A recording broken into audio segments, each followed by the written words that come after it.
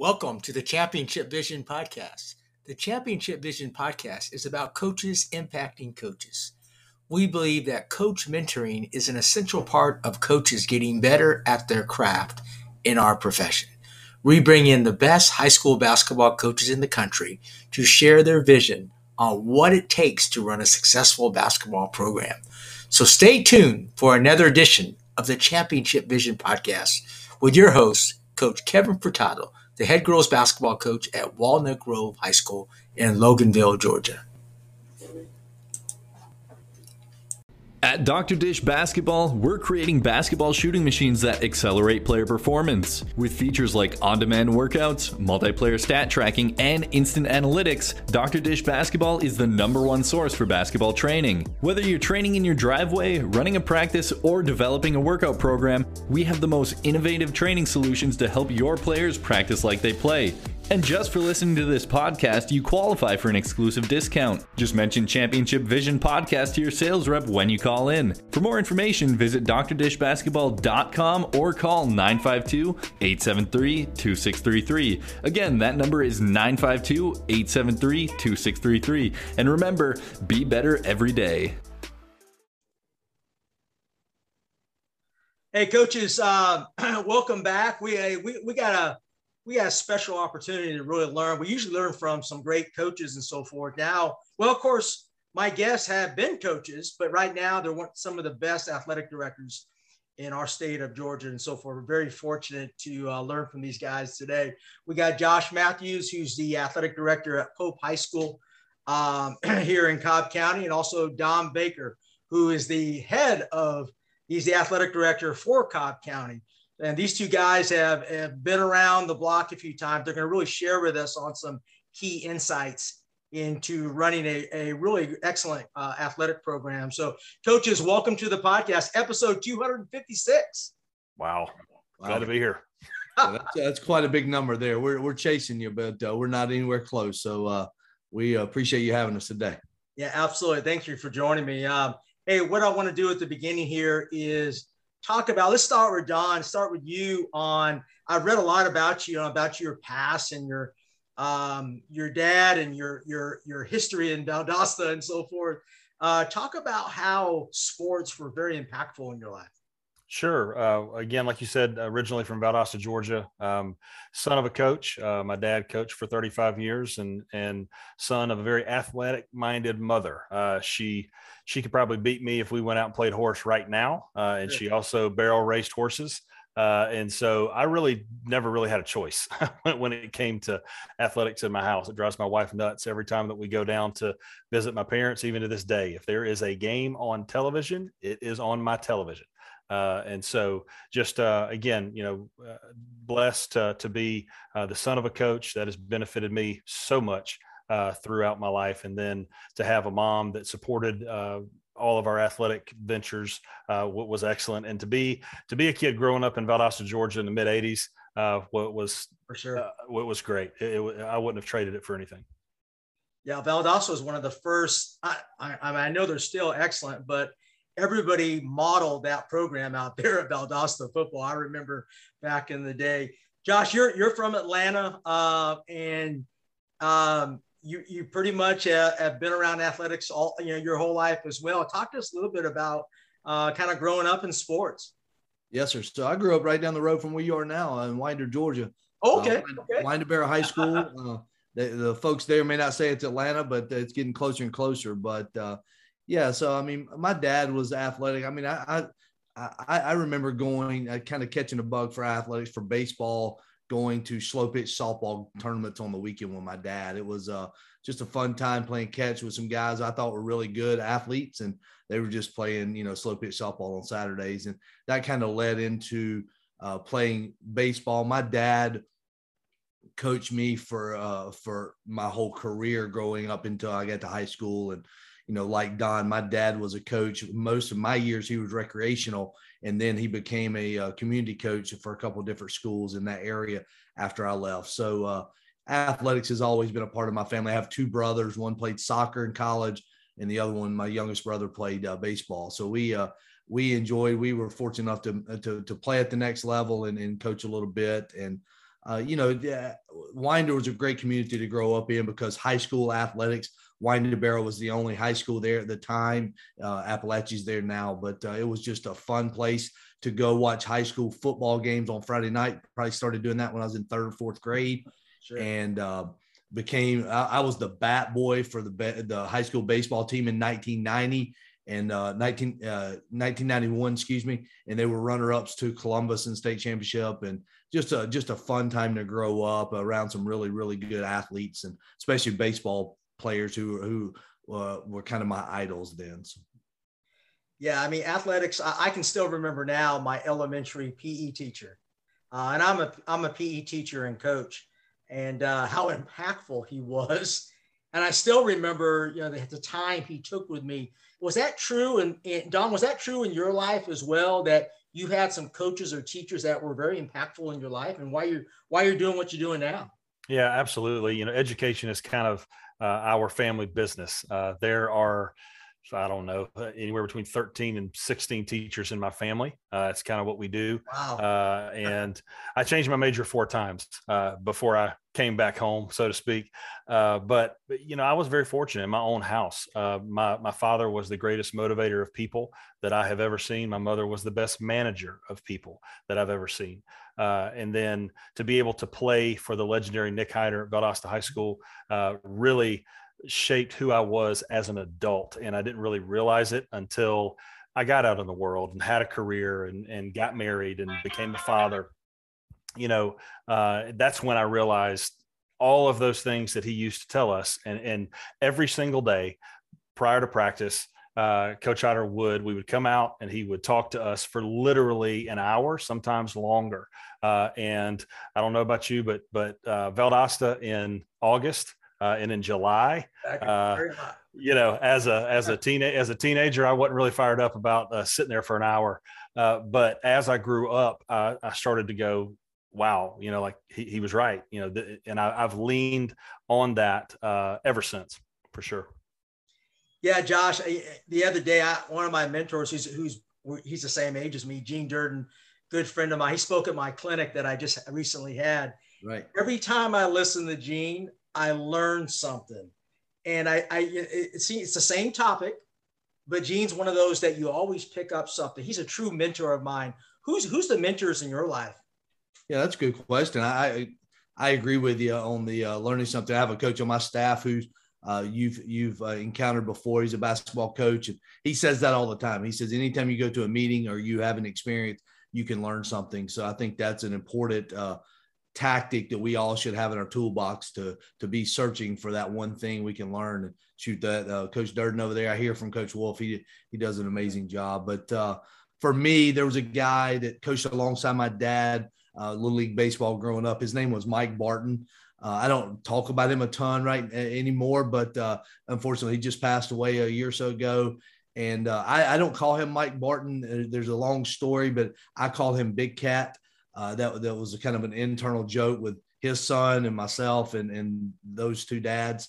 But he coached me all the way to growing up alongside my dad there. He had played semi-pro ball. He went to the college I wound up going to.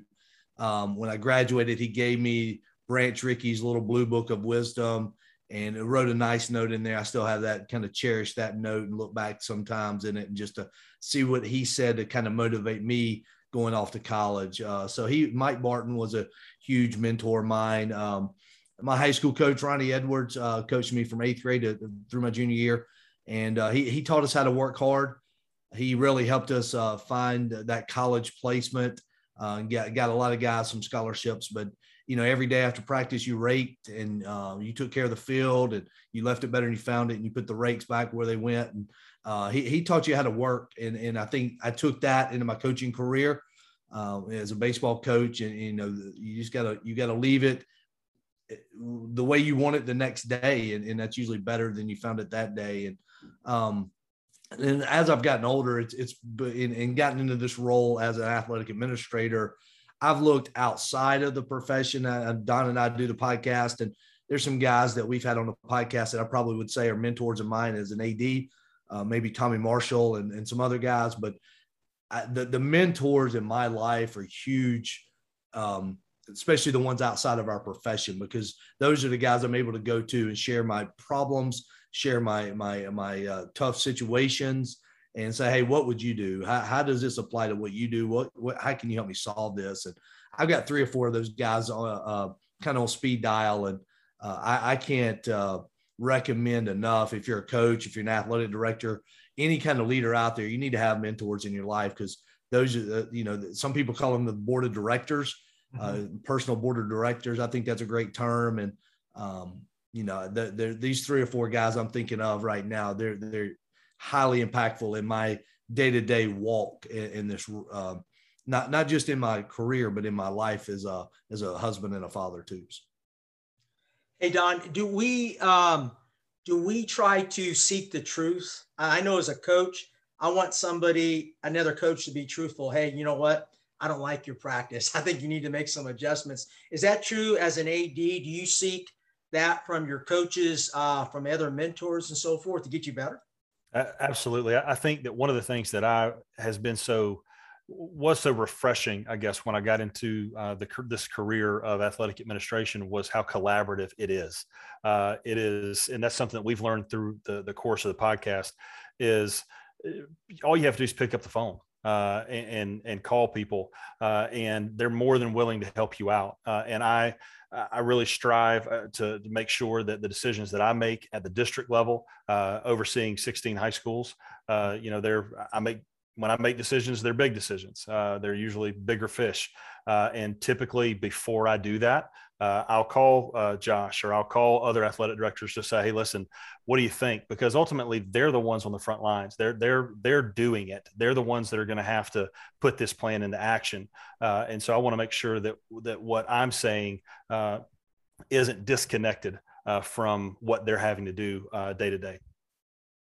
Yeah, you got a tough job. I don't know how you do that, manage. Yes, I know there's a lot of. Yes, he does. We could just have a podcast on that alone. How do you manage all the ADs, all those coaches, and so forth? A lot of days I hang up that phone and say, "Ooh, I'm glad I don't have to make that decision. I gave you my 2 cents worth, and I'm out." Yeah, he gives me his 2 cents, and then he's like, "Good luck." Yeah. Why did you guys get into? Because I know I've been coaching 30 years, guys, and I never thought about getting into athletic administration. Where did that connect with you guys to go from coaching to administration? But I guess you're still coaching other coaches now. That's right. Yeah, that's exactly what it is. It's coaching adults, which a lot of days is a lot harder. But coaching coaches is so much fun. To me personally, I think Don would agree. Most ADs would agree. When you're able to see behind the scenes and the hard work that the coaches put in, not a lot of people see that or want to see it.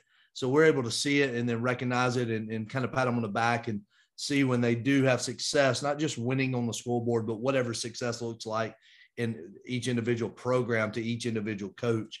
You're able to pat them on the back and say, Coach, you made some really good. I think about last night's softball game. Our coach made first year head coach, and she made some really good coaching decisions. Now, they wound up winning the game, but these were way back in the second, third inning. And I was able to tell her, hey, you made some really good coaching decisions tonight. And those are the kind of things you get able to see from our vantage point that really are fun to recognize. And for me, to answer your question, I go back to my first coaching job at Centennial High School. Mike Cloy, he was a legendary coach, football coach, AD in that North Fulton area. And I just, after a year or so of kind of observing him, I told our baseball coach, I said, I think I want to be an athletic director one day. He gave me reasons why I didn't want to, but that eventually won out.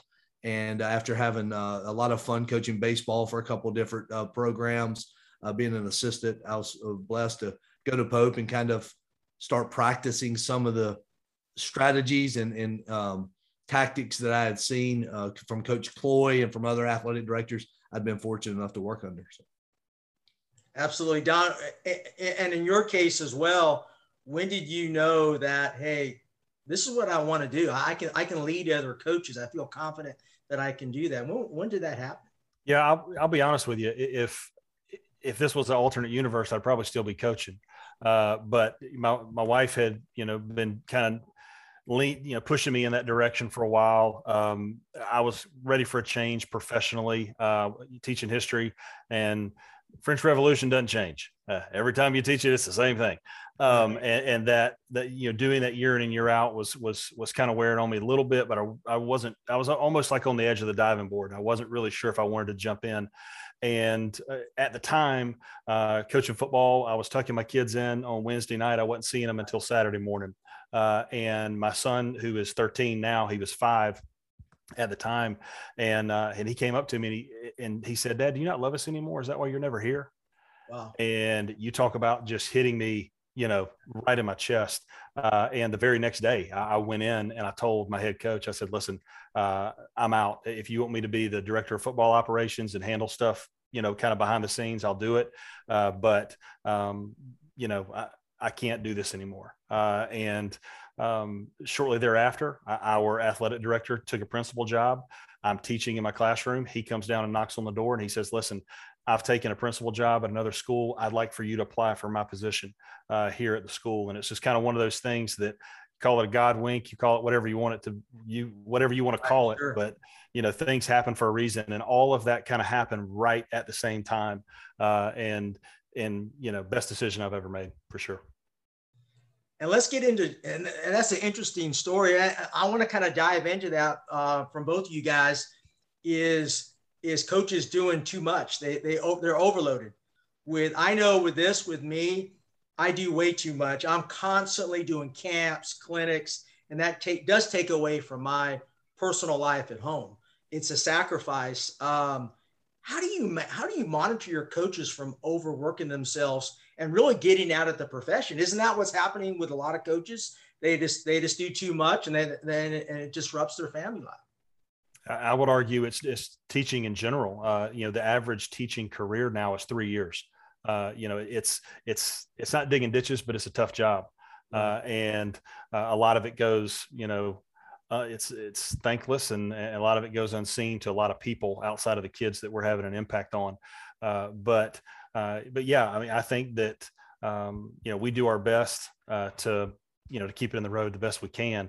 But at the end of the day, I think, and this is something that we can talk about a little bit, that we've learned in talking to these ADs, is that idea of work-life balance doesn't exist.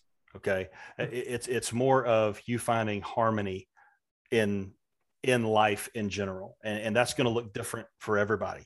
It may be, making sure, I know with Josh, and he can speak to this, but I know his son is with him a lot, when he's on the job. I started to do that as well. I would bring my kids with me because if I wanted to see them, they were going to have to be with me. And, that's how I built a relationship with my father. I grew up at football practice, at track practice.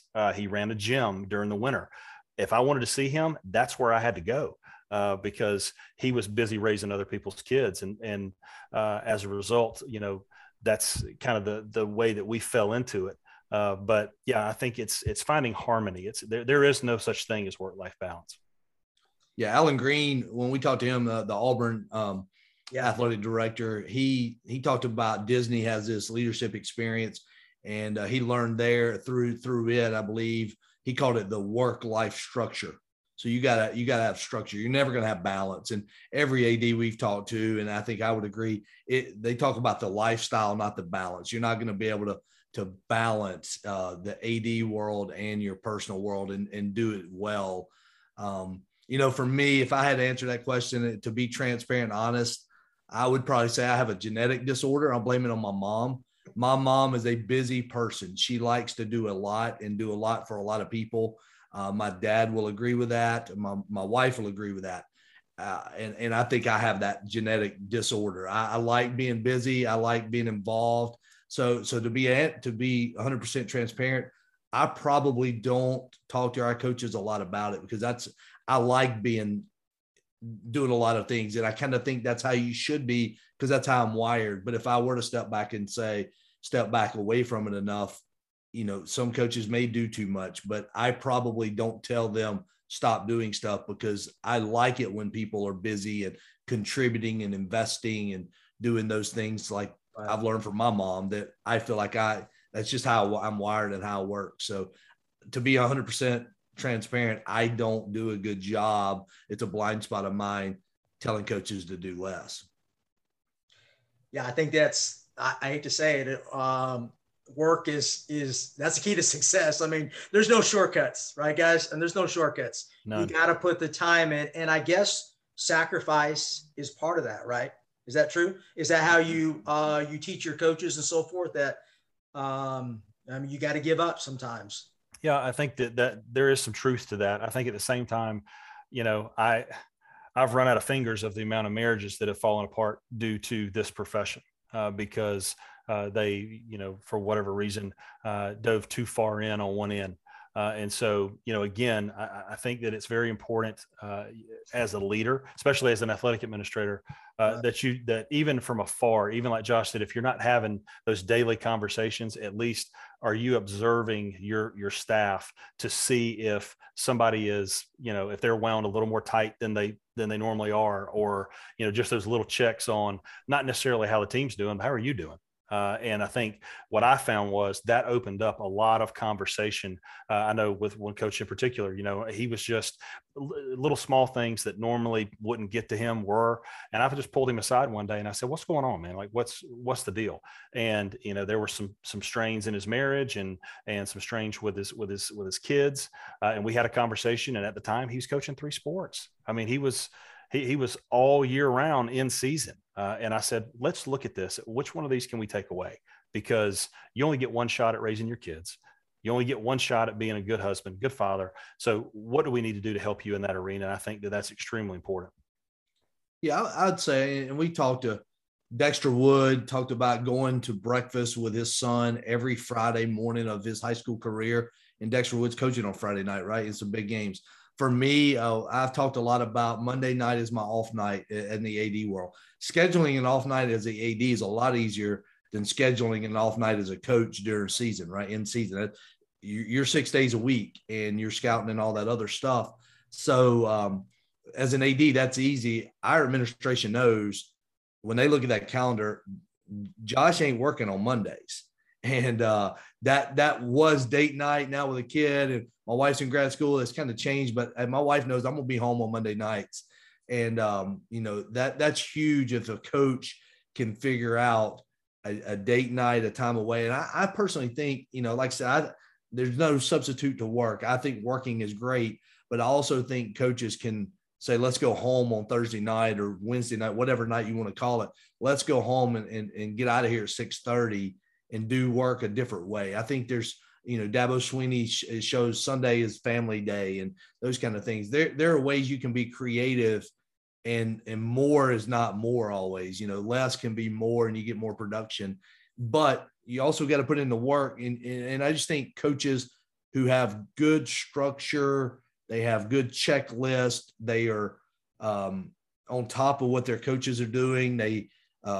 They're on top of all the extra stuff outside of the X and O's, and they've got an organization pattern that is successful. Those guys will find time to have time with their families and their spouses and such. And, you know, it's vital. Like I said, Monday's my night. And I'd encourage all coaches to try to find a night, a day, some time to get away and go be with your family. Hey, I'm still working on that. I'm a work in progress with all that. Oh, trust me, that makes 3 of us. It's okay. Right. Yeah. But I want to go right into, I'm studying a book. I like to, when I read a book, I want to get something out of it that can help me in life. It's called The Culture Code. It's a great book. The one thing that I really got out of it is they said the key to leadership is being vulnerable, and that is admitting mistakes. And I found that truly amazing how when you show that vulnerability, that people will actually connect with you. What do you guys think about that? I think that especially this country in particular, I've said it for a long time, we are a country that when you make a mistake, if you own it, we will forgive you. If you look at history, go back and look at it. You know, the people that have just said, you know what, I was wrong and I need to get better and we can get better together, usually works out for those guys. You know, those that come up and try to hide it and lie and deceive, it doesn't usually work out well for them. I think that, being vulnerable is extremely important to growth, that we are constantly in process until they put that other date on the end of that dash on that tombstone. You are in process. And part of that means failing. Now, we need to fail fast and we need to fail forward, but there's nothing wrong with you. Dr. Dish Basketball's Virtual Camp 2.0 is now live. Our camp features drills and workouts from pro players, coaches, and trainers like Byron Scott, Quincy Pondexter, and four-time WNBA champ Lindsay Whalen. And though we're known for our shooting machines, the camp also features ball handling, agility, and conditioning drills to help athletes of all ages round out their game. A shooting machine is not required for this camp, but if you own or have access to a Dr. Dish CT or Dr. Dish Home, you can follow along with our pre-built program and track your progress and your stats. Sign up today to gain access to the Virtual Camp 2.0 featured drills and workouts by visiting drdishbasketball.com/virtualcamp2021. That's drdishbasketball.com/virtual-camp-2021. Trying things, and maybe they might work, they may not work, but at least that's how we grow and that's how we learn. Yeah, Coach. I mean, I when you said that, one circumstance comes straight to mind. I was a couple years in maybe to this AD job, and I was speaking to one of our female coaches, head coaches, and I said something. I have no idea what I said. I don't remember, but I remember how it made her feel. Right. It hurt her feelings. She let me know that. I could tell the emotions behind it, and I knew I was wrong, and I had to go and apologize. And since then, I've really tried to focus not just on this one coach, but on the personalities of all our coaches and how you can talk to them. And I remember learning that day, hey, I'm not one of them. I'm not in the locker rooms anymore. I'm not a coach anymore. Everything I say is at a higher level, right? And it's scrutinized a lot more. I remember feeling bad and having to go apologize. And I would say now I have a great relationship with this coach. Very experienced coach, and I may understand this coach better than anybody in our building, but it took me messing up to get to that point. And as Don said, you got to go admit your mistakes. I tell people, when you come in and say I messed up, there's not a lot else we can say, whether it's a teacher, coach, player, whoever it is. There's not a lot else we can say.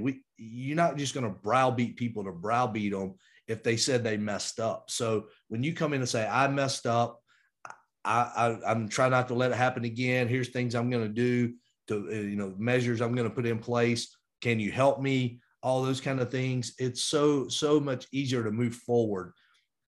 And, being vulnerable is just going to help you grow and learn people more. And that's what it did for me. Gentlemen, do you find that in the coaching profession? And this is just through experience that I've noticed is, when I talk to coaches and their team loses, I really find out who they're looking, for why they lost. I always think you got to find why you lost. And I always take responsibility for all my losses. So if my team has 30 turnovers, that's on me. And I got that really through Gene Durden. And Gene Durden said, if your teams aren't fundamentally sound, you're not teaching them the proper fundamentals. Do you think enough of coaches are actually being accountable for their team's results? I think part of the deal is we've got to realize that everything's not a competition. Okay. It's when it comes to, and especially when you're talking about high school athletics. Okay. You spent 90 hours putting together a game plan for a week. Let's say, for example, on the football side, you put 90 hours into it. You're not seeing your kids for multiple days at a time. And then it's 7:30 on Friday. All of this time that you've put in, you have to put in the hands of 16 to 18-year-olds and say, all right, hope it works, and at the end of the day, it's not going to work all the time. It's not going to work probably more than it is going to work. But like you said, that's on you. I mean, they're children. So they're not necessarily just going to just pick it up. They're not professionals. And so, yeah, I think it is on you to look in the mirror each and every day and self-assess. I think that's, I can't stress that enough. I know I do it. Did I do as good a job as I possibly could today? Like, that's something I think we all should ask ourselves at the end of every day. Yeah, I think this goes back to how I'm always trying to do more, how I'm wired. Like I said, that genetic disorder I got from my mom. trying to do more. I want to hear coaches, and I like hearing coaches. I listen to them on Saturdays and a little bit on Sundays and in Major League Baseball, but I like hearing the coach say, I wasn't prepared. I didn't do enough. I could have done more, and such as that. Talking about officials after a game, that's miserable. Don't tell me about officials after a game, whether you won or lost. I most of the time I get to watch the same game you're watching. I know if they're good or bad, but regardless, we can't play the games without them. So quit talking about officials. I think that is indicative of the level of coach you are, is if you come after the game and all you want to do is talk about officials and, want to evaluate them. Let's talk about you and your preparation and your team's preparation and your in-game coaching and all that stuff. There's no substitute for preparation. So let's talk about that and how that could be different. How the little things is did you have cleanup day this week? Vanderbilt, Tim Corbin talks a lot about their place is spotless. They have an expectation. So what are your expectations throughout your program, and how are you meeting those day by day?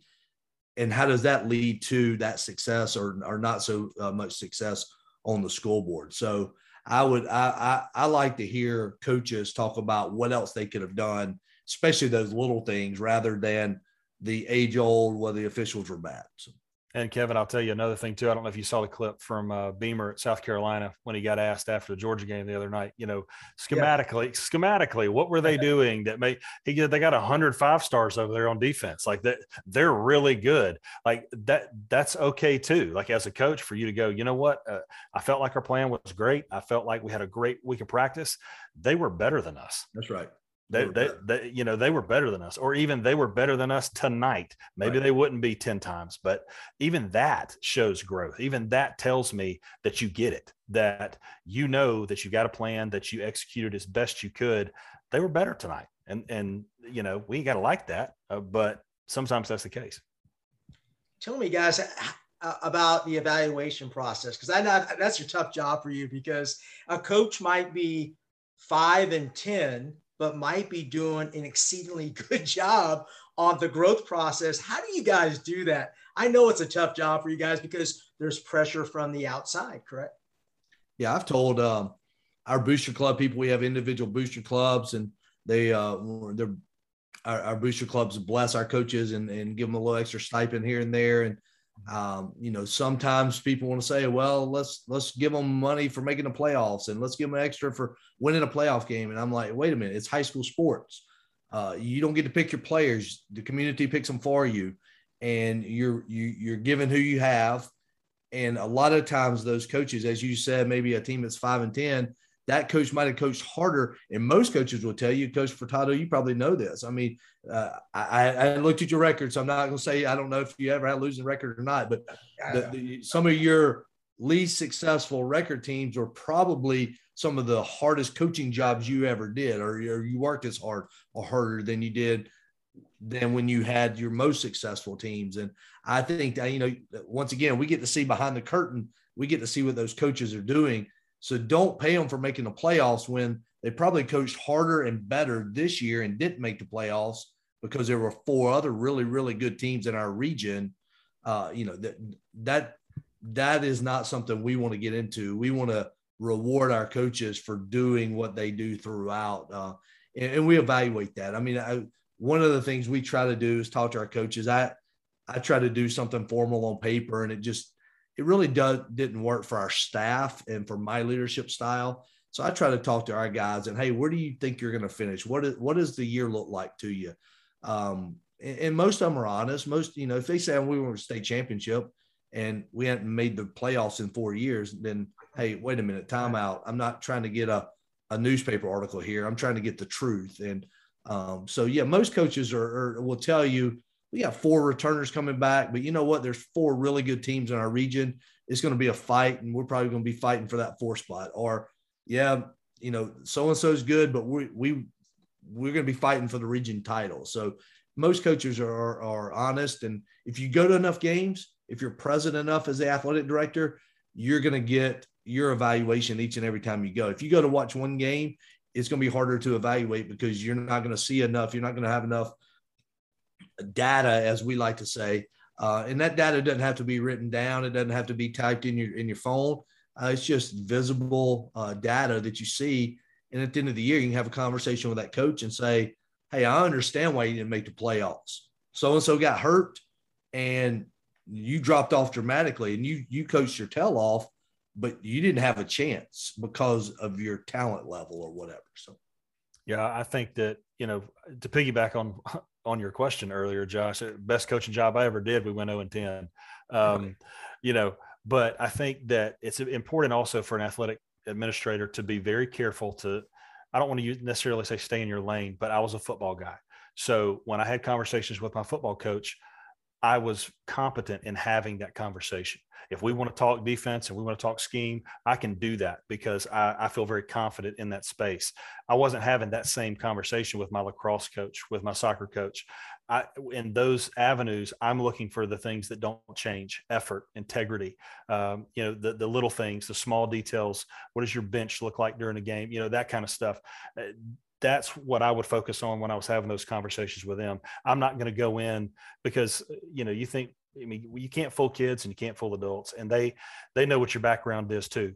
And for me to go in there and act like I'm an expert in everything, that would be, that's pretty silly on my part to do that. And so I feel like if you approach it that way, it makes it very easy to have those conversations, whether they be difficult conversations or whether it be, listen, man, I get it, and let's find a way together to get to the other side of this thing. Yeah, that's great insight, guys. Let's talk about feedback. That's my next, I'm going to get into, what kind of feedback. I'm a big believer. I want to sit down with my AD as often as possible. Does that happen? No. Okay. But I love feedback, whether that's the principal. I don't care. I want people to kind of see how our programs run. The other day we had a clinic and my team was actually doing some drills. And I was talking to all the coaches. Hey, what do you see out there? Do you see our girls hustling, the body language? I just really believe in that. And I get feedback from people. Yeah, I love it. I love those coaches who come into my office and want to ask questions, get to see them more than just when they come in there with a problem. So, hey, what do you think about this idea? What do you see? I don't know that we get a lot of coaches walking in the office and saying, hey, will you come to practice and watch? Or what did you see at the game last night? Right. That may be more for me. I try to do that in question format. Hey, I saw this happen. What was going on, instead of being real rigid with it, which I can be. I know that's another blind spot of mine, of wanting to give feedback because I like getting feedback, but not all coaches like getting it, especially at the wrong time. So you got to be tactful about it. But so trying to get feedback through questions you ask, and asking the right questions in the right tone and the right tact.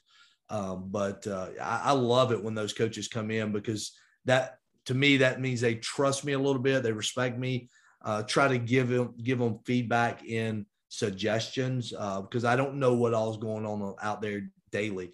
I'm not an assistant coach on their staff anymore, so it's not like I see day to day. But I try to give them feedback on the big picture. Luckily, and Don can tell you this from being the AD at Kennesaw Mountain and our district AD, he gets to hear what all the ADs in the district are doing in certain ways. I get to see what all our coaches are doing. And I can say, hey, Mr. Basketball coach, the baseball coach is doing this. Maybe you want to go talk to him and see if you can implement it, and it might help you solve what you're asking. So that's really fun, is when I'm able to connect coaches and ideas that they are implementing into their programs, especially the successful ones. Yeah, I think Josh, to your point, I would, if it was a sport that I wasn't necessarily, I didn't have a history with, wasn't as confident about, I would just straight up tell them, I go, listen, I don't necessarily know what I'm looking at. Okay. So I'm just going to throw something out there and you just tell me. You tell me if I'm wrong or not. And I think their ability to feel comfortable enough to respond to that question, all of that equity has been, you've made deposits throughout the year leading up into that conversation that they feel comfortable enough to do that. You can't, let's be honest. If we wanted to, and if Josh wanted to, we could never leave our offices. There's that pile on on that desk is going to be there tomorrow. It's going to be there next day. It's going to be there next week. We could literally never go anywhere else but our office. But it's extremely important that that's not the case, that they do see us as a person, and you build relationships with those people that they feel like you're there working in their best interest, so that whenever you do say something like that and you say, I just got a suggestion, you tell me if it'll work or not, because collaboration is the absolute best thing that we can do. We do it as teachers. So why not do it as coaches? I think for the longest time, especially on the football side, everybody wanted to keep it close to the vest, because if I put it out there, now you've got it and you can use it, against me. Well, it doesn't matter if mine are better than yours. And if they execute better than yours, I don't care if you know everything. But at the end of the day, I think collaboration is the key for sure. I know this. I want to get hanging with the AD shirt, by the way. So I love those. I got my Dr. Dish shirt on. Okay. All right. That means your podcast is first class. I mean, you got your own shirts. I think that Dr. Dish was working hard this morning at 7:00 with our girls basketball team. No doubt. 4-on-1s in there. It's on about every morning I walk in. So. I love it. Yeah. Hey, putting the time in early. I know you guys are going to be tough. Hey, let me ask you about this.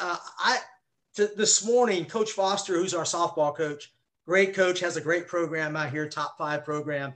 He comes up to me and asks me, he says, Coach, what do you think about, I got a lot of kids and I can't play everybody. How do you deal with that? And I thought that was the coolest thing, him asking me, and he's already a very successful coach. And I really appreciate that. Then we started having a conversation on different things. To me, I don't see enough of that. I love talking to coaches about what they're doing. Yeah. And again, I don't know your relationship with that guy, but there was probably some deposits that were already made so that he felt comfortable enough coming to make that withdrawal. You had done a good job building a relationship with him that he felt comfortable enough to do that. And I think that's the key. So what did you tell him? Pardon? What did you tell him? Well, actually, by him, I really didn't tell him much. He actually, by asking me, he explained his situation because I don't think he was really looking for an answer, Josh. I think he was just looking for a little bit of feedback. And basically, he answered his own question. Isn't that weird? Yeah. So what's the lesson there? Asking questions and getting feedback and so forth, I think breaks down a lot of communication barriers, which I found out. And I did give him some feedback, but I felt like it kind of opened the door for communication. Yeah. I mean, I think your AD would go home feeling good about himself, patting himself on the back that 2 coaches solved problems and made each other better just by having dialogue and asking each other questions. And not that you gave an answer, right? You gave another coach an avenue to talk and listen and maybe give him a couple of tidbits, but he had the ear of someone he trusted in the same level. And I think that's great. I mean, if I heard 2 of my coaches doing that, I would sit in the back of the room and listen and walk out of there with the biggest smile on my face, because that's what the athletic director, that's what the leader wants from his people or her people. And that's what you want your athletes doing, right? You want your athletes coaching each other as the head coach. So, I mean, that's awesome. That's great. Kevin, you didn't know that you were going to get asked questions. That's the problem when you have podcast hosts on your show. That's right. We're used to asking all the questions. I love it. It's all about, exchanging ideas, right? And concepts. That's Absolutely. How we learn. Hey, I want to talk about, what do you look for, guys? And I know, Don, you're hiring athletic directors, and I know Josh is hiring coaches. What do you all look for in your candidates? I'm really curious how you guys think, because, hey, there can be a guy that has tremendous, 25 years experience, played at the college level. Is there some separators and intangibles you guys look for that nobody else sees? Go ahead, Josh. I think for me, it's 2 things. I'll steal these from Scott Strickland, University of Florida, Director of Athletics, talent and experience. Those are the 2 things that you're going to look for right off the bat. You may have someone who has a lot of experience and a lot of talent. Those are your big time coaches, right? Those are hard to find, and you've got to have a big time program to attract those folks. So they're not going to come anywhere and everywhere. You can have someone with not a lot of experience, but a lot of talent, not a lot of talent, but a lot of experience, and then not a lot of experience and not a lot of talent. So those are your 4 categories of coaches, as Scott Strickland gave them to us. And I think, I've always I've put that back in my back pocket. But then you got to add in fit.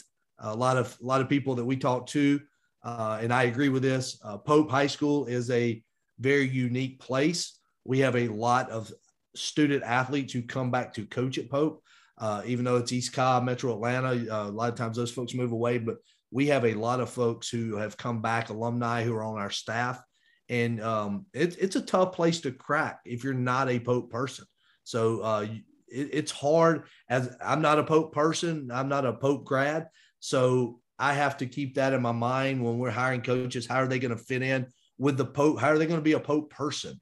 And so experience, talent, fit are the 3 things I'd say.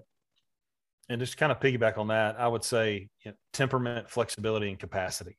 Now more than ever, temperament is a huge piece of the coaching puzzle. You cannot coach kids the way that I was coached, period, point blank. And so you've got to be able to convey a message, and in some cases, a message under very heightened emotional circumstances, but do it in a way that you're not in the principal's office. You're not on the front page of the paper. You're not on somebody's Twitter feed, dragging some kid to the bench by his face mask. And this idea of being flexible. If the pandemic taught us anything, it has taught us how to be flexible. And those that could be, they're thriving now. Those that could not, a lot of them are no longer in the business. And then capacity, that gets back to what we've been talking about. Can you adjust to change? I ask every candidate, what does it look like to be coached by you? What does it look like to be led by you? Well, that takes a little bit of capacity to be able to answer that question, because it takes you stepping out of yourself for a minute and getting out of your feelings and really giving an honest answer there. And ultimately, someone, especially with head coaches, someone who understands the dream is the journey. Okay. You wanted to be the head coach. So that means that you get the good, the bad, the ugly, you get all of it. You don't just get the wins. You don't just get the cooler dumped on you. You've got to deal with the mom that's mad, or if a kid gets hurt, or if you've got issues on your staff that you've got to iron out. If they can fully understand, listen, dude, the dream's a journey. So it's all of it. It's not just some of it. And I think that's huge. So temperament, flexibility, and capacity. Kevin, I think those last 2 things Don said, for anyone out there aspiring to be a head coach, or if you are a head coach and you want to know how you can be better, increase your capacity. Understand you have to have a huge capacity, especially if you're in a big time sport. Kevin, I know you're basketball. I'm talking about those big, maybe more than big 3 now, but those big sports where you have a lot of athletes in your program, you have a junior program. But Don always says that, and I think the dream is the journey. I think that's huge when it relates to the capacity. You've got to be in charge of, not the booster club. You have to be in charge of people volunteering for the concession stand, players cleaning the locker room, the school board getting turned on, the locker, the coach's office getting cleaned up, the floor getting swept, the field getting drugged, whatever it is. All those things have to be within your capacity to manage at a high level if you're going to win, if you're going to be successful. So, if I were an aspiring head coach, or if I were a head coach, I would stop right now and I would write down everything that you think you're in charge of. I'd probably take it to my AD and say, is there anything I'm missing? And then I would start formulating a way to manage all that. It's not coaching, right? The coaching is the fun part. That's what everybody wants to do, is coach. But the management of the leadership position that you're in is the journey, as Don says. And that's what ADs look at to see if a coach is elite or if a coach is just average. When you're elite, you manage that whole list of things and you do it at a high level. You have your hands on it. Some people may say micromanage it, but it's yours, man. It's your program. You have to manage it at the level that you want the results to be. So that takes experience, right? Or are there some young Coaches, I'd like to welcome our new Championship Vision podcast sponsor, Huddle Assist. The best basketball coaches are relying on data more than ever. That's why coaches love Huddle Assist. With Assist, you get full game breakdowns, including complete team and player stats in less than 24 hours. Your stats are ready when you need them. And Assist is more than just the box score. Use interactive reports like shot charts and advanced stats like lineup data, VPS, and of course, effective field goal percentage to coach smarter. Plus, Assist brings your stats to life. Every stat is marked on the video at the moment it happened. See every shot, turnover, rebound, and much more with just a few clicks. Want to see how Huddle Assist is elevating basketball? Visit huddle.com/assist. That's huddle.com/assist to learn more. Huddle will also be at the Legends at the Grove Clinic on September 12th at Walnut Grove High School in Loganville, Georgia. Come stop by our table to chat and see what we have to offer. Coaches out there who just have that knack, who have that training. If it came down between experience, let's say experienced coach who maybe doesn't do all that, and a very first year coach that maybe has those qualities, I mean, how would you make that decision? I'm taking the first year guy. Okay. Yeah. The experience, I mean, the experience doesn't really mean anything if you can't handle the job, if your capacity can't manage the job and you just want to, live on your resume, but you're not going to do eligibility. You're not going to do all the administrative paperwork that's going to give me as the AD the headache. If you're going to make my job harder, but you're going to win lacrosse games or soccer games, I don't care. I mean, I'll take the young, talented guy who worked for a great, organized, legendary coach who I think knows, who has talent, and then he'll get experience because that guy's going to win. That lady, she's going to win because she has the organization and the management skills to do all the little things. And as Don will tell you, there are no such things as little things. Right. And those little things turn into big wins. So yeah, absolutely. There are no little things. Everything matters. And again, if you're the smartest person in the room, you need to find another room. That's a saying that our superintendent has. And if a coach has a lot of experience, well, what's the value of that experience if ultimately you're not going to listen? Because it's not that I can't learn from you in that experience, but at the same time, there are going to be elements of this job that are outside of the lines of play, because a head coach has become much more of an administrator than they have a coach in a lot of ways. And that's why they've got to surround themselves with good people. But yeah, I'm going to take somebody that is willing to grow and somebody that's willing to listen, regardless of how long they've been in the game.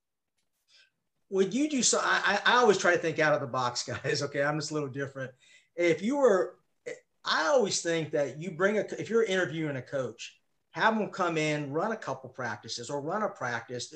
Is that a trend that's done? I mean, because I can tell right away if a coach comes in, whether he or she really knows how to teach, knows how to interact with kids. Am I off base on that? Josh, you can start. Yeah, I think that's a good tactic. I don't know how realistic it is based on the rules in play. Right. But I think that's a good thought for sure. The challenge of hiring coaches, especially head coaches, is figuring out what kind of coach they are and do it in an interview process and on paper. Right. So we've tried to change some of our interview tactics, tried to mimic some of the secular world, per se, the corporate world, not secular world, corporate world.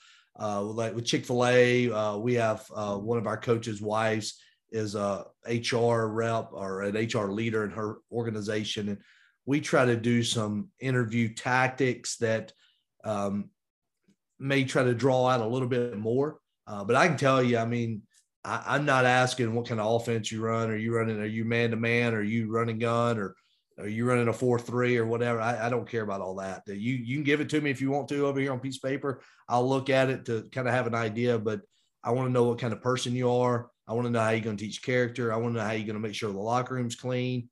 I want to know how you're going to handle when the person when a parent walks up to you and asks you about a special night that is a tradition, are you going to say that's not my job?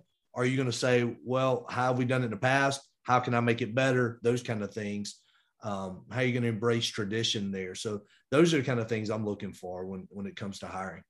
And to piggyback on that, Josh, one of the things that he did a few years ago that I adopted when I was a local school AD, and I've kind of carried it over to giving to ADs now when they're hiring coaches, this idea of a pre-interview packet. And I think that may have been what he was alluding to there. This idea of, I don't know about you, but there's not many people that can go into an interview and for an hour and just be able to articulate everything in an hour, and answer every question, just kill it every single time. And that idea of a pre-interview packet that they get in advance, it allows them time, it allows them to reflect. And I think the answers that you get are much better. And then when you get them in the room, to Josh's point, you're only going to be able to run what your kids can run. So you come in and you say, by God, I'm an 8-man front guy. That's what I am. And that's what we're doing. Well, not if you don't have 4 linemen, and maybe you don't. And so I don't necessarily get caught up in X's and O's either. It's all of those other things, because so much of being a head coach is outside of the lines. And so I need to know about that, because that's what's going to be a bigger problem for them and for me on the back end if we can't assess that. And by doing that pre-interview packet also, it helps me be able to, sometimes when that packet came back, my mind was made up. I didn't have to talk to them. I knew either they're the guy or they're the girl or they're not. And more often than not, it helped kind of weed those candidates out. So I thought that was a really good idea. That's a great point. How do you know if somebody has that want to, guys? There's certain people that they look good, but do they have that extra gear, that it factor? Do you guys have a formula for that? Or how do you seek that out with all your candidates? I know you guys speak to a lot of people. No, that's what you're looking for. And I don't know if you ever find it until you get them in the house, and you either know it then or you realize, hey man, this may not be the right fit. So there's no formula in my book. If someone has it, let us know. Yeah. I think also that idea of trying to find grinders, that term, yeah, I think that's difficult to gauge it just in an interview. But you listen for passion in their voice. You look at their resume, have they done multiple things on the way up? And to me, if you're a jumper, like you come in and I look on the resume and you've been teaching 8 years and you've been in 6 places, that's a huge red flag to me, because that tells me you're not a grinder. That tells me you're always jumping to be the next, whatever the next best thing is, or it got tough and you bailed. It got hard and you got out of there. And so that speaks a lot to me. I think that's one way that you can kind of assess that. And sometimes those things have very logical explanations, and that comes out in the interview process. But I think it's just little stuff like that. But like Josh said, it is far from an exact science. I can tell you that. It's a mystery. Exactly. Yes. And it sounds like to me, you guys enjoy that. You enjoy the challenge of finding great people on that. I just get that feeling. Yeah. The hiring process is one of the most fun parts of the job, at least when you have teaching allotments available. When you don't have teaching allotments, it makes it a little bit more of a challenge that you don't control. But yeah, it's great. I'm actually working with some folks across other ADs in other parts of the country on putting together one of our LTI classes, maybe a new class on hiring and interviewing coaches. So it's become kind of a passion of mine, just because it became a passion when I talked to others outside of the education industry and to learn how they hire coaches. And you listen to like Chick-fil-A's and you listen to Coca-Cola, those big corporations, how do they pursue and hire new talent? And they've got some really good strategies, and trying to implement those into how we do it makes it more fun. Yeah, it sounds like you guys you're innovative. I mean, you're trying to stay ahead of the game, and I love that. I'm not sure how many athletic departments do that, but it sounds like you guys are all about, staying ahead of the game. Hey, before you go, Don, you had a great article I was reading about social media. I use a lot of social media with my program, okay? I try to have everything positive, Facebook, Twitter. I market my program. I brand my program. And I brand what we call our logo, which is row the boat, never quit mindset. And people always laugh saying, Coach, you're doing, I mean, all that. But I believe that's important if it's done in the right way, right, Don? Absolutely. I think it's critical.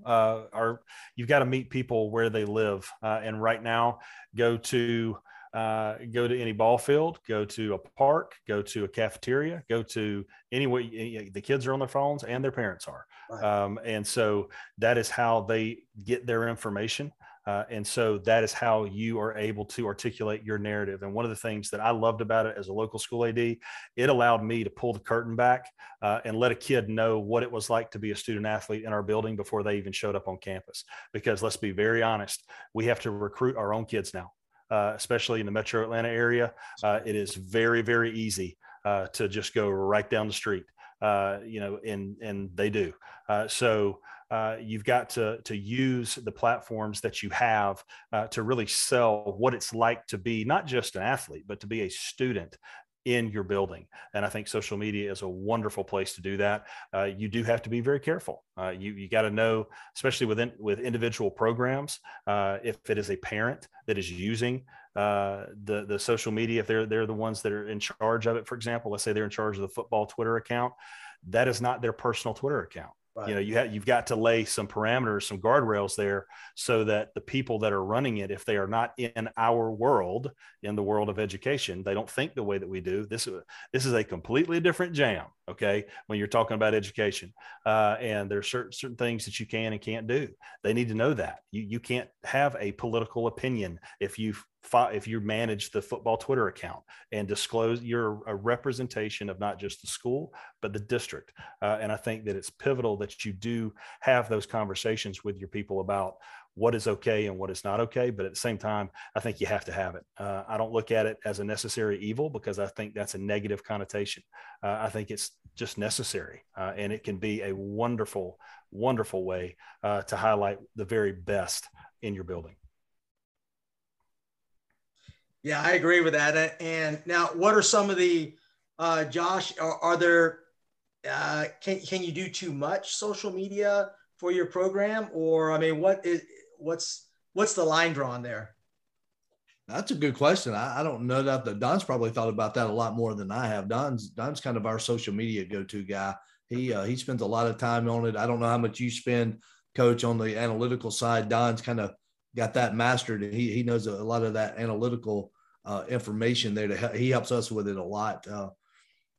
I'll say this, as a high school athletic administrator / assistant principal with other responsibilities in the building, I would say as a high school coach with teaching responsibilities, I'd find it hard to believe that somebody can be doing too much social media with your time split up with your other responsibilities. So I feel like a lot of times my presence isn't good enough, and it's because, hey, I'm juggling a lot of other balls that and duties and responsibilities. And, I'm like, oh man, I haven't put anything out in a couple of days, and the footprint's getting small. So there may be a better answer to that question than I can give, but I'd say with all our other responsibilities at the level that that all three of us work at, it'd be almost hard to put out too much information. Yeah, I would agree. And I think, again, he mentioned the analytics. I think you have to do that. I think Twitter is the best that has the best example of that.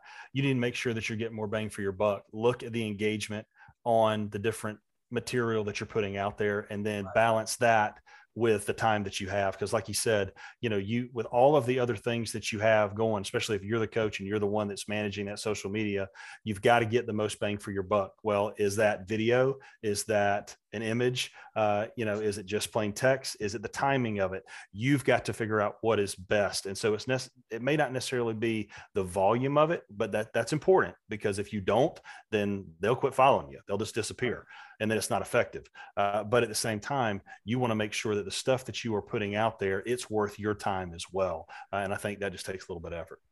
Kevin, you mentioned in your prep questions about current trends. And that's one thing I was going to mention is that digital media side.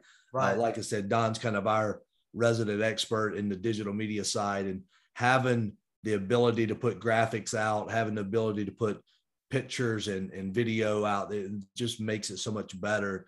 I would say that's the new trend that everybody's got to start. If you haven't already, you need to be exploring how to take your information from just being information to being some kind of graphical presentation, something that catches the eye a lot better than just text does. Yeah, and you guys do a great job with your podcast, by the way. I just want to tell you that. Let's talk about your podcast. If I'm a coach, can I get engaged in your podcast, or is it just for ADs? Talk about why you guys do it. We hope you can. I mean, our goal is to have athletic leaders or leaders who can influence the athletic leaders in our profession. Yeah, we probably focus on the athletic administrator a lot, because when we started it, we looked probably November, December of 2019. We kind of looked into our space that we live in, and there really was no other podcast. There were one or two. There was not a lot. There was not it wasn't a saturated market by no means for athletic administrators, especially at the high school level. And we said, hey, why can't we do a podcast and get athletic or get leaders? And a lot of times it is other athletic directors in to talk about experiences and their lessons learned through their journey and relate it back to our world of athletic administration. And just this past summer, we had 3 coaches in a row that were never athletic administrators. So we tried to, see their angle and how the coaches' perspective can help make us be better athletic administrators. So we hope that anybody who's a leader of kids and in any kind of leadership can pull up our podcast and just have another leadership podcast in your podcast files there in inbox. Yeah, I think it is a leadership-based podcast. Now, granted, it is designed to help athletic leaders, but this speaks to capacity again. A lot of the times we will listen to just other leadership, Maxwell, who's talking about business or whatever, and we try to find a lesson in that message that relates to something that we're doing. And our hope is that a lot of the stuff that we're talking about, it allows someone, whether they're in athletic administration or they're not, it allows them to say, you know what, that's a concept that I think I could use, that I think that translates well. And again, we try to get authors, we try to get leadership experts. We did speak with coaches and want to continue to do that. And then obviously athletic administrators, because a lot of the things that we talk to with collegiate athletic administrators, I don't know about you. I don't know a high school that has a, $100 million budget, but they start to talk about some of the things that they do, and you go, I could scale that. I could take that and I could use it in my program. And so that's our hope.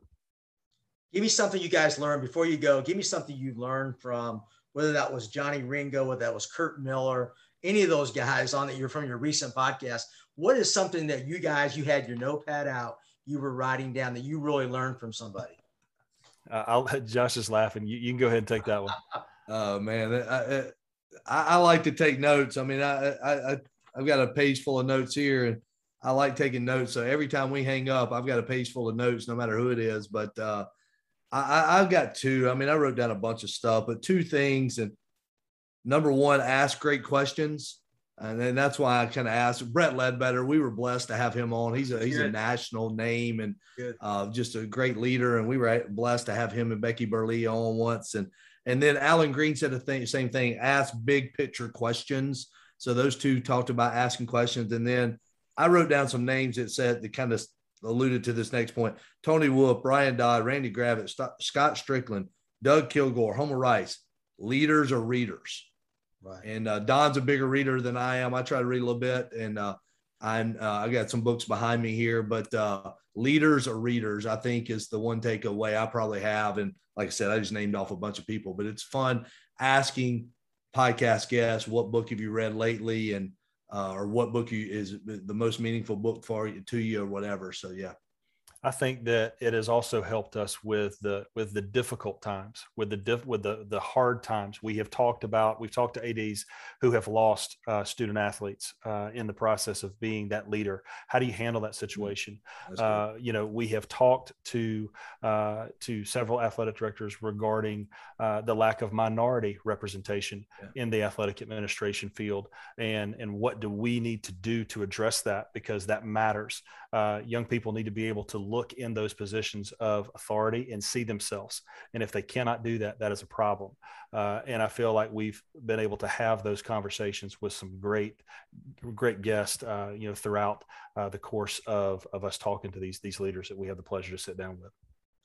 Yes, and I had one of my good friends, Pete Aycock, who coached in Georgia for quite a few years.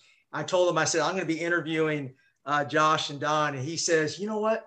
He says, athletic directors seem to try to gather and more information and talk to other athletic directors more than coaches do. He said that, and it was like, that's so interesting, because I think coaches sometimes try to keep to themselves. And I think athletic directors seem to kind of really seek out, just like you guys are doing. Why is that true, or is that not true? No, I think that's definitely absolutely true. Yeah. Absolutely. Yeah. That has been the biggest pleasant surprise of the whole project, is the ability, because I'll be honest with you. I mean, Josh, I don't know if we put a percentage on it, but the overwhelming majority number of people that we talk to, we have never spoken to them. We don't have a relationship with them. We cold call them or email them. Josh will send them an email, and they'll say yes, and then we're able to learn from them. It has been extremely refreshing how many people have just said yes, sight unseen, to talk to us, and that is a common theme throughout the athletic administrator community as a whole, I think. Yeah, I think it gets back to what Don said earlier about coaches who want to keep things close to the chest. They're trying to beat you, right? You're trying to beat your colleagues, your peers in the coaching world. You're trying to win the next game against them. So you don't want to give them an advantage.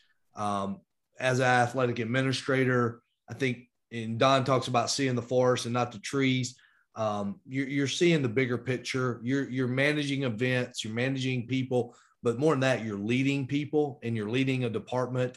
And the only way to do that successfully is to incorporate things that are successful other places. So as the leader, we're trying to incorporate those things. And I think that's where the best coaches, they go and learn from the other best coaches, and they incorporate those things into their program, and they keep winning.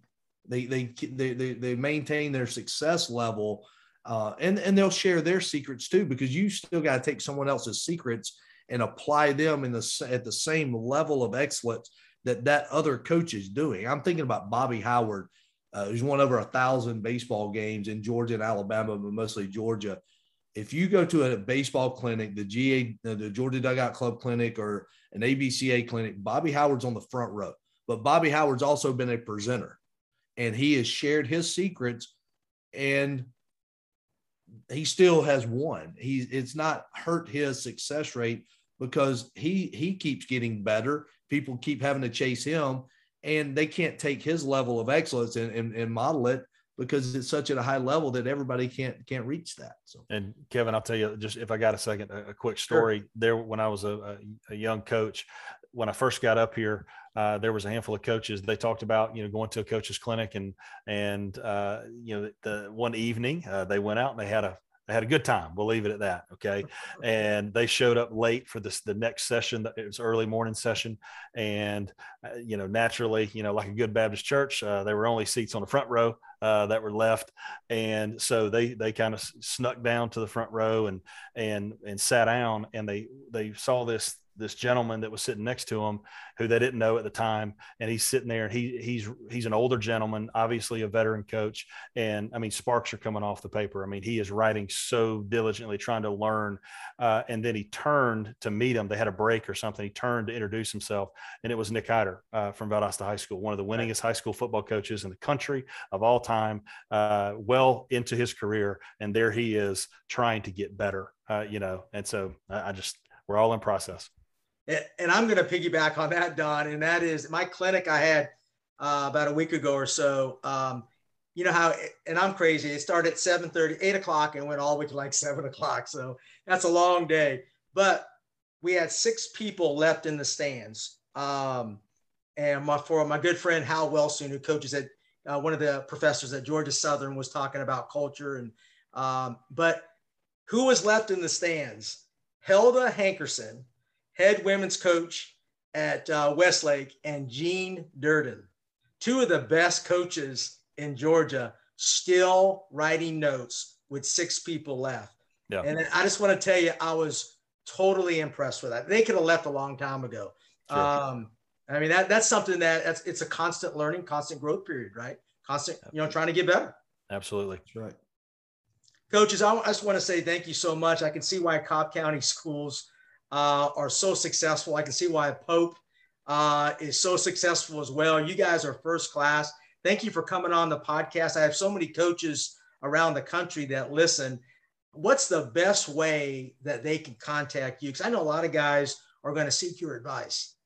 Yeah, sure. Email is probably the best for me. It's Don, Don.Baker, Baker, at Cobb, COBBK12.org. And then obviously on Twitter, at Don Baker 0495 is my Twitter account. So by all means, and then at Hanging with the AD. That's always a good one too. Yeah, the podcast I was going to mention, podcast is Hanging with the AD. A little slang there, but there's a story behind it. You can watch it and learn the story behind that. But for me, my name's a little difficult to spell. So just do Pope Athletics at cobbk12.org, Pope Athletics at cobbk12.org. Twitter is JW Mathews 14, or you can do Pope Athletics, either one. I can get either one there. So that'd be great. Love to hear the feedback. Yeah, I appreciate you guys sharing. Hey, now you're part of the Championship Vision family now, guys. So welcome. Awesome. Yeah, this is great, man. Great conversation, Kevin. Great questions, and enjoyed the conversation a lot. Thanks, Coach. Yeah, Absolutely. Thank you guys for taking the time. I know you guys are busy on that. So thanks again. I really appreciate your time. Thank you. Thank you. Hi, this is Matt from Court Cart. The Court Cart is a great way to store your basketballs and is handy at practice. You can lock up 24 men's or 30 women's basketballs with our zippered top. The cart is sturdy and easy to go around the court. The cart is $269 with free shipping. The court board is a whiteboard that attaches to the cart so you can draw plays up on the court. The Court Cart courtboard package is $528 with free shipping. You can find out more information on courtcart.com. Hey coaches, this is Brad Hilligoss, content producer at Huddle for the NBA, NCAA Division I, and high school basketball. I'm a big fan of Coach Furtado's podcast, Championship Vision, because it connects coaches around the country that want to continue learning and growing our beloved game. The X's and O's, coaching philosophy, teaching principles, they're all here. And that's a mission that we're working on at Huddle as well. More than 160,000 teams, including the best in the world, use Huddle to elevate their performance with video. But our collection of online tools is much more than that. Mobile, desktop apps, smart cameras, video editing, data analytics software, the list goes on. But our goal is to help coaches like you teach the game in a modern way, whether that's connecting with your athletes, communicating your game plan, or looking to gain a competitive edge. And if you want to see how Huddle can help your program, visit huddle.com. That's HUDL.com to learn more. And of course, keep listening to the Championship Vision podcast to never stop learning.